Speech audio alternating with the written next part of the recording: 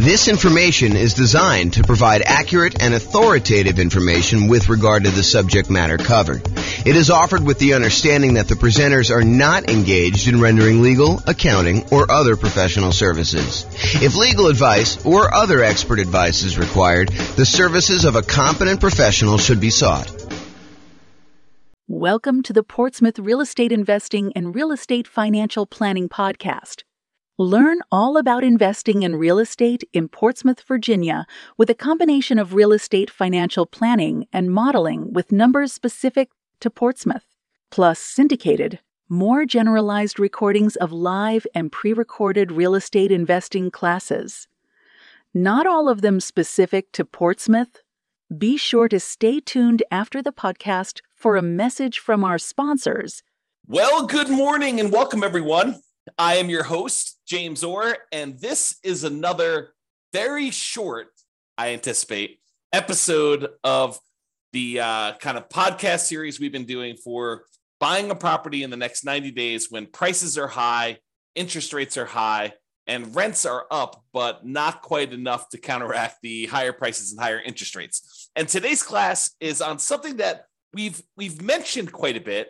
We've sort of talked about sort of not comprehensively, but it's the idea of all the different ways to pay for private mortgage insurance.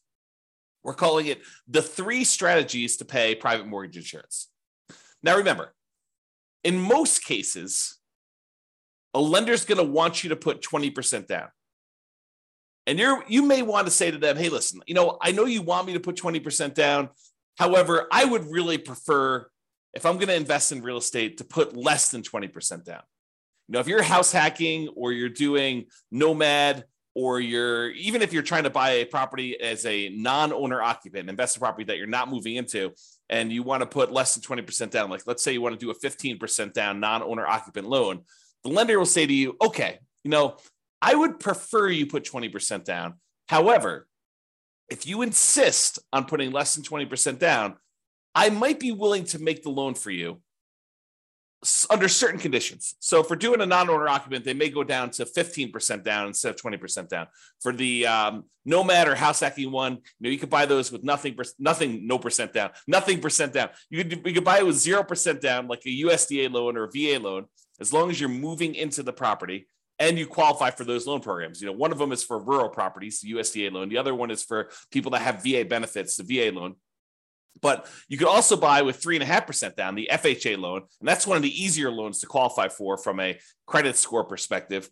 And you could also use the FHA loan to buy duplexes, triplexes, and fourplexes in addition to single family homes. So that's a very attractive loan program a lot of time for house hackers and for nomads who are like trying to buy properties. But then a lot of times you may want to buy these kind of like low down programs, like a 5% down conventional loan, or if you're buying your first property, maybe a 3% down conventional loan program. And from time to time, they'll come out with different pro loan programs. Like for a while, there was a 1% down conventional loan program, which I don't think is available anymore as of the time of this recording, which is May 23rd, 2023. But if you're going to go and you're going to put less than 20% down, the lender may say to you, look, okay, I'm willing to do that for you. However, I'm probably going to give you a higher interest rate than what you do if you put 20% down. There's a little bit of risk to me, so I'm going to charge you a higher interest rate.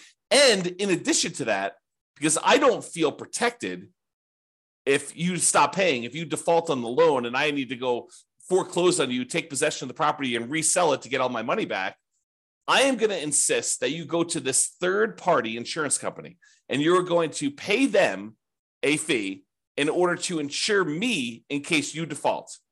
And they will protect me up to a certain amount on the property in case I need to foreclose on you and I need to sell it and I don't get all my money back. Okay.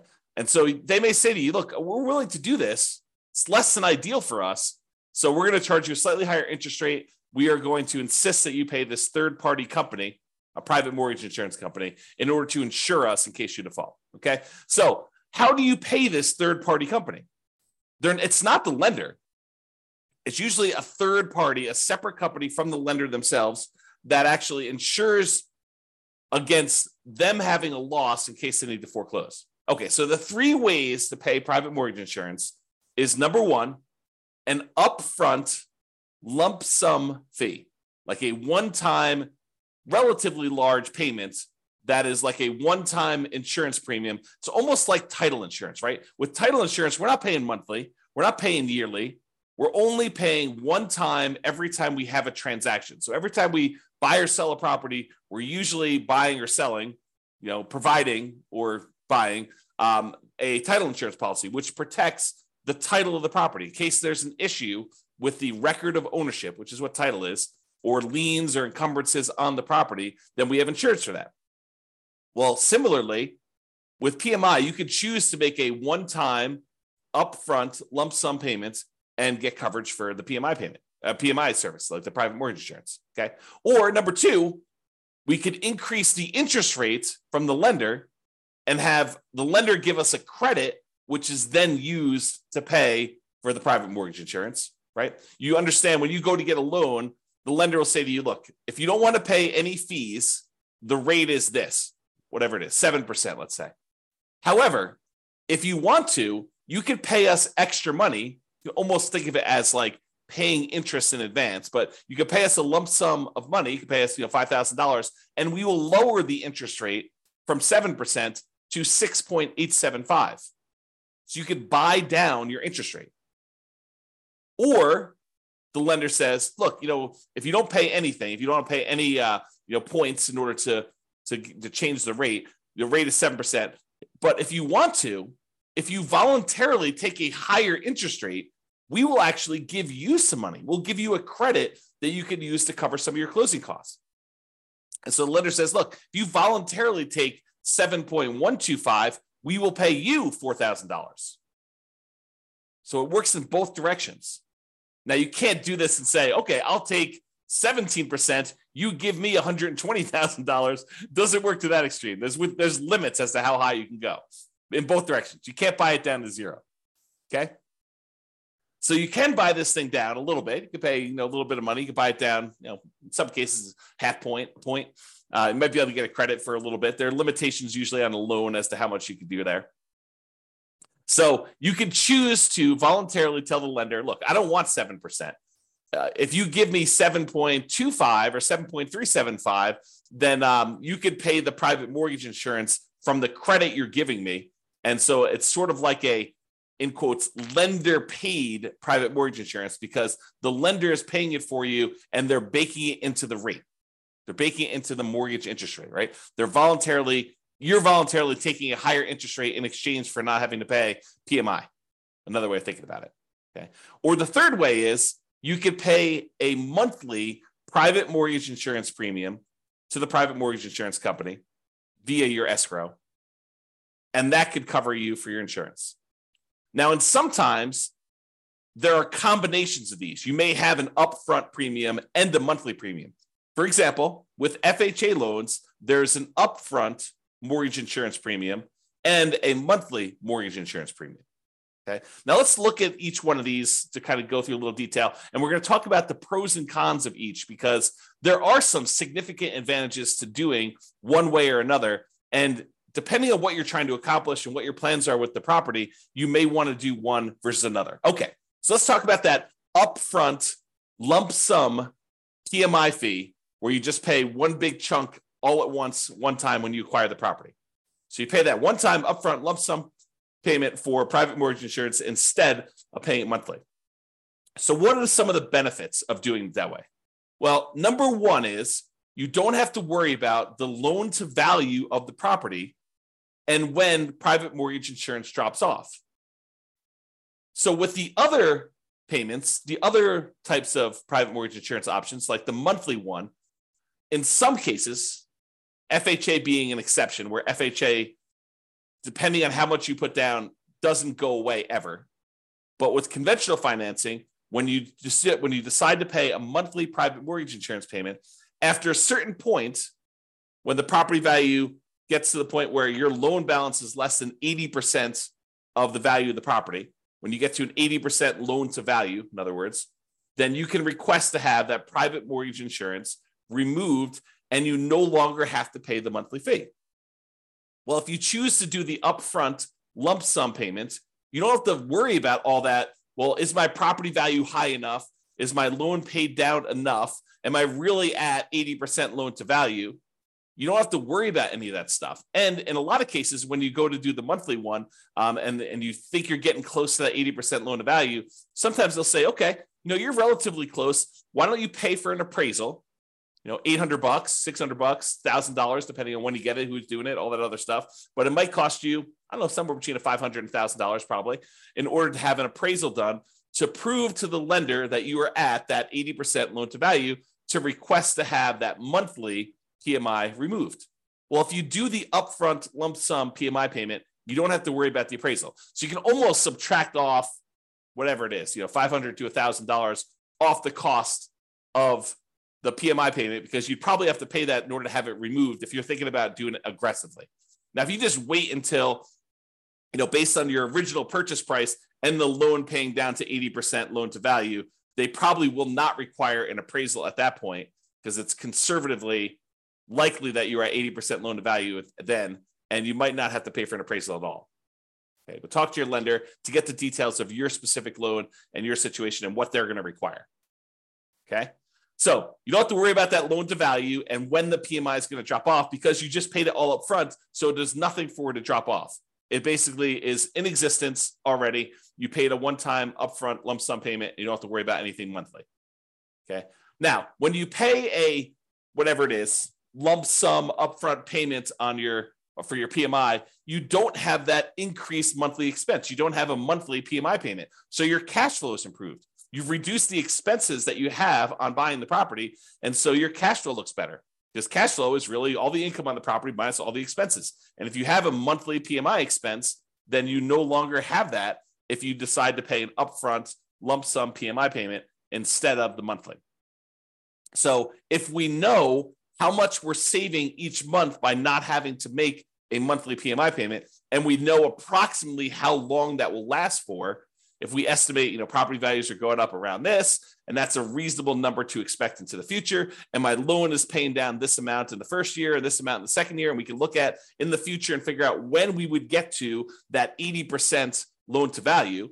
And you can look at that on the world's greatest real estate deal analysis spreadsheet. You can look up what the estimated loan to value is at the end of any given year on there, and you can see when about it will drop off to about 80% based on your kind of assumptions you put into the spreadsheet. So you can go look at that. And so you could say, okay, well, by paying this upfront lump sum PMI payment, wow, it's a tongue twister, versus doing it monthly, you could say, look, okay, I basically am saving myself $200 a month by not having to make this PMI payment for this amount of time. So I could look at what the overall return was, not having to make those payments on the amount that I had to invest. And you could calculate a return on investment for that.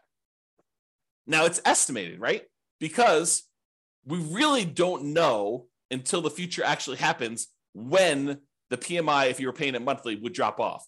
It's possible property values go up a lot faster than we estimated, and it can come off sooner. It's possible that property values do not go up, that they go down, and that we have that PMI on there longer than we expected. So we're really doing an estimated calculation as to whether or not we should do this upfront lump sum payment and what the return is going to be on that by how long we might possibly have the monthly one. Okay. And it might be, when you're thinking about this, you calculate your return on investment for doing the upfront lump sum one, and based on not having to make those monthly payments, it might be better from a return on investment or cash flow perspective by taking the same money and instead using it for additional down payments and or buying down your interest rate. So when you look at these calculations, you say, okay, look, I've got an extra $10,000 sitting on the sideline, right? I've got all the down payment I need to do the deal. I've got my negative cash flow set aside. I got my reserves set aside. I'm all ready to go. However, I've got this extra 10K. What should I do with the 10K? Well, one option is I could possibly decide, instead of doing monthly PMI, I could pay the upfront lump sum PMI and not have to worry about a monthly payment. Okay, that's one thing. We could look at what the return would be on taking that money and doing that. We could estimate what the return would be. Or I can say, look, maybe instead of doing paying PMI up front, maybe I could take the $10,000 and add it to my down payment. So instead of putting whatever it is, 5% down, now maybe I'm putting 7% down or 8% down or 10% down, whatever it happens to be. So you could choose to do that. You can look at how that would improve your investment by using the world's greatest real estate deal analysis spreadsheet and playing around with this, saying, okay, what if I put 10K more in my down payment? How would that impact everything? How would that affect my returns? How would that affect my cash flow? Like, I look at all those different things. Or instead of actually taking that $10,000 you have on the sideline and using it for additional down payment, you could choose to go to the lender and say, okay, Mr. and Mrs. Lender, what if I gave you $10,000? How much could I buy my interest rate down for? And they could tell you, well, for $10,000, that's about whatever it happens to be, 3.2 points. And so you could buy it down for, down to this if you decided to do that. And they may say, it's 0.875% percentage points better. So if you had a 7% loan, maybe it's down to 6.125 now. You're like, oh, that's pretty good. That would improve my cash flow by this, and that would be better for me. And you could plug that into the world's greatest real estate deal analysis spreadsheet, and you could calculate which one of those three options is best for you. Paying the upfront lump sum PMI payment, paying additional down payment, or buying down the interest rate and seeing which one of those three options gives you the best overall deal. And it might matter what you plan on doing with the property. And that's sort of the subtext of this, right? If you're planning on holding the property for 30 years and eventually paying off that loan completely, and you don't plan to refinance ever, then maybe buying down your interest rate is one of the better options because that savings lasts for the entire 30-year period. And you can look at that. Or maybe doing the extra down payment makes that sense.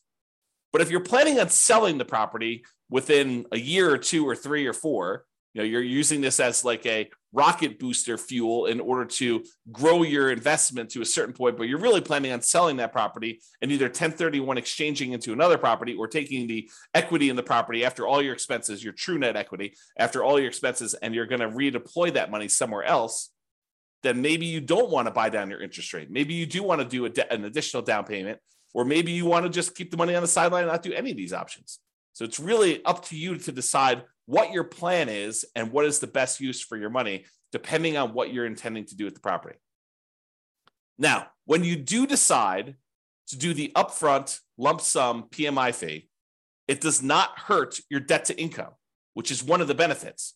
So instead of choosing to have this extra monthly fee on there, the monthly PMI version, which would impact your debt to income, when you go to calculate and qualify for the next loan or even this loan, it is going to impact what your debt to income ratio is for buying the property. When you do the lump sum one, it doesn't. So if you were really close on your DTI numbers, one of the options could be for you to choose to pay the upfront lump sum PMI payment to improve your DTI and get below whatever ratio you need for that particular loan or that particular interest rate. Because sometimes DTI will impact your interest rate in some cases. Okay. Especially if you're high, you get penalized if you go too high. That's what I'm thinking of. All right. So the benefits are, don't have to worry about loan to value. And when it pays off, you get improved cash flow and it does not hurt your debt to income ratio. Now, what are the downsides of doing this upfront lump sum PMI payment? Well, number one is you're paying a big chunk up front. You got to have that money. If you don't have the money, it's not an option, right? And if the market is appreciating very quickly and you have a very low interest rate, you're gaining equity and lowering your loan to value very rapidly, right? Because the market's going up, so your property value is going up, and the lower your interest rate is, the more you're paying in principal on that loan early on. It's lower interest rates actually pay a little bit more in principal payment with each payment that you're making. So if you got a low interest rate and property values are going up, then the spread is increasing quickly. And so your overall loan to value, the amount of your loan balance compared to the value of your property, is actually improving. And so you might not be paying that monthly PMI for very long at all. So in a fast appreciating, low interest rate environment, which we saw pretty significantly over the last, 5 years or so, you may be choosing to pay this upfront lump sum payment when you would be paying your monthly PMI for a very short period of time. And so much so that if you're seeing these really rapid increases in property prices, like 10% plus, which we saw in some markets, then you might actually run into a different problem, which is a minimum that the PMI must remain in place. Some PMI companies may say you need to leave this policy in place for at least a year if you're paying monthly. Okay, and if that's the case, then you may run into that. If property values went up 10% and you pay down your loan a little bit and you put 8% down your loan to begin with, well, a 10% increase in paying down the loan, a couple percentage points, you're already at 20% at the end of the year. So realize that could be a potential issue. Okay. All right. So that's upfront lump sum PMI fee. What about the lender paid, where you choose to have the lender, you choose to voluntarily take a higher interest rate and the lender gives you a credit, which they then use to pay for your PMI? Well, you could pay money to reduce your interest rate. You could also use it the other way, where you get a credit for voluntarily taking a higher rate. Okay. Now, the benefits of doing this is this might actually be slightly lower monthly amount than if you actually had the PMI payment. When you get both payments, they may say, look, your total payment, principal, interest, taxes, PMI, everything rolled into one is $2,000 a month if you decide to pay the PMI. However, if you decide to increase your interest rate, maybe your payment is $1,975. So it's $25 a month cheaper, as just an example, if you decide to take the higher interest rate. Sometimes it goes that way. Sometimes it goes the other way, where actually raising the interest rate is a little bit higher. You got to actually price them both out and look at them to see which one is which. But what's different about voluntarily taking the higher interest rate versus having just the PMI payment be higher? Like, let's say, taking the higher interest rate is $25 a month cheaper. Well, the difference is that this new payment, the new higher interest rate payment, lasts for 30 years. However, the PMI payment only lasts for whatever it is, 3, 4, 5, 6, 7, 8 years before you actually get to 80% loan to value. And that PMI would then drop off with conventional financing. So even though it's $25 cheaper, once the PMI drops off after 3, 4, 5 years, once you get 80% loan to value, then actually it may reverse, and that may then become more expensive than if you had it the other way. So you got to be really careful about choosing to take the higher interest rate if you plan on holding the property for a long period of time, because in a lot of cases, it may be worthwhile for you to pay the slightly higher monthly PMI version, knowing that after a few years, when you get to 80% loan to value and you pay for the appraisal and all that other stuff, and the lender says, okay, yep, you're below 80% loan to value, I will now remove your monthly PMI payment, and your payment actually goes down by whatever your PMI payment was, $100 or $200 a month. And at that point, it's probably cheaper than what it would have been if the interest rate if you took it in the interest rate. Okay, so you got to be careful about that. Now, the other thing about doing the lender pay PMI, unlike when you do the lump sum upfront one, is it does also impact your debt to income ratio because you have a higher payment. So this impacts qualifying for the loan, and it impacts qualifying for future loans, because this is now going to count when you try to qualify for the next loan as part of your DTI calculation. So be super careful about, doing these things and thinking ahead if you're buying more than one property. Now, if you're just buying like one owner occupied property, yeah, you choose what's best for you based on that. But if you're thinking, hey, look, I'm going to probably buy 10 properties. Well, you need to start thinking, what is the impact of me doing it this way on my plan to buy 1, 2, 3, 4, 5, 6, 7, 8, 9, 10 properties in the future? All right. And then the last option, monthly PMI. So you could choose to pay your private mortgage insurance premiums monthly. Now, the benefits are these payments are often temporary in nature. They go away after you drop below that 80% loan to value. So even though you're paying it for a little while, eventually they go away. There are some exceptions like FHA. If you're putting 3.5% down, then those don't ever go away. You have to actually sell the property or refinance out of the loan completely into a different loan in order to get rid of PMI if you're buying FHA. But with conventional loans, it does go away. Oh, something I think I forgot to talk about? So another benefit of paying the higher interest rate one, if you're voluntarily taking the higher interest rate, is there may be some tax benefits to doing this because the interest on loans is tax deductible. However, listen very carefully to this. The overwhelming majority of taxpayers are choosing to take the standard deduction, and so this will not come into play for you if you're doing this for owner-occupant properties. If you're using it for investment properties, then for rental properties, both interest and insurance are both expenses on the property. And so it doesn't matter whether you're doing it as a monthly payment, a PMI, or you're taking it as a higher interest rate. All right. So realize that, if you're an owner occupant, insurance is not tax deductible, as far as I know. I'm not an expert on taxes. Verify this with your CPA. But my understanding is if you're an owner occupant, the insurance is not tax deductible. However, mortgage interest is if you choose to itemize your deductions. However, most people are not choosing to itemize their deductions because the standard deduction is so high right now that most people are choosing just to take the standard deduction. So to make a decision based on that, I think is silly. You don't want to, what is the saying? The dog wagging the tail wagging the dog. You don't make decisions for tax savings, right? You make decisions and then you look at the tax kind of implications of that and you see if you could live with those. But it's not like you're optimizing. You're not choosing your investments based just on taxation. All right, so think that through. Okay. All right. So back to the monthly PMI one. So the benefits are these payments are often temporary in nature. They go away after you drop below 80% loan to value. The downsides of doing monthly PMI is these can hurt cash flow. Unlike when you do the lump sum upfront payment, when you do monthly, it actually impacts your cash flow. And it impacts cash flow early on, especially when it is harder than ever to generate cash flow, right? Cash flow tends to improve the longer you hold a property. The longer you own a property, that payment, the principal and interest part of payment is fixed, even though taxes and insurance and other things are going up over time. Rents are also tending to go up over time. And so the longer you tend to own a property, the better the cash flow on the property tends to be.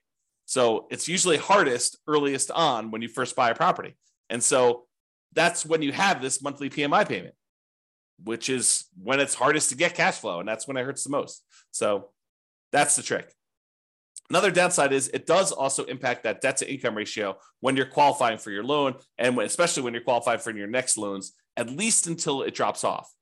So when we think about comparing monthly PMI to taking the higher interest rate, at least the monthly PMI option, except for FHA loans, is going to drop off after some point. And then that DTI will be improved and it won't impact you anymore. But if you do the higher interest rate, that lasts for 30 years or until you pay off the loan. So that's harder. All right. So in conclusion, lenders prefer you to put 20% down. If you insist on putting less than 20% down, they may opt to make you pay they may opt to make the loan, but might require you to purchase third-party insurance to protect them in case you default. This third-party insurance is called private mortgage insurance. It protects the lender against you defaulting. You pay for it to protect the lender because they would rather you put 20% down. You are insisting on putting less than 20% down. They're saying, okay, you twisted my arm. I will make you the loan. However, you need to actually protect me in case you default. Now, when you get your loan, you can often choose which way you prefer to address putting less than 20% down and paying PMI. You could do this upfront lump sum payments. You could choose to voluntarily take a higher interest rate to get a credit to have the lender pay for PMI, or you could choose to pay the PMI payments monthly. And each has its own pros and cons, which we've discussed. And really, it depends on what you plan on doing with the property as to which you should do. And a good lender, and to a lesser degree, less likely, a good real estate agent should be able to talk to you about pros and cons and how this might work for you. Okay? And which choice you should make based on your plan. All right, so that's all I got for you. Hopefully you enjoyed this class. Now you've got a full understanding of the three different options for paying PMI and how this all works. Have a great day, everybody. Bye-bye for now. With home prices up, mortgage interest rates up, and rents up, but not quite enough to counteract the higher prices and interest rates, cash flow on rental properties in Portsmouth is harder than ever. Book a call with the Real Estate Financial Planner to apply our proprietary 88 strategies to improve cash flow on your rentals. See the show notes for a link to schedule your call and improve your cash flow today. If you're a real estate agent, lender, or professional in Portsmouth that wants to help our real estate investor listeners, consider reaching out to learn about collaboration opportunities with this podcast. We'd love to add more value to our listeners by having you assist our investors buy, sell, and finance their real estate investments. See the show notes to schedule a call to discuss collaboration opportunities.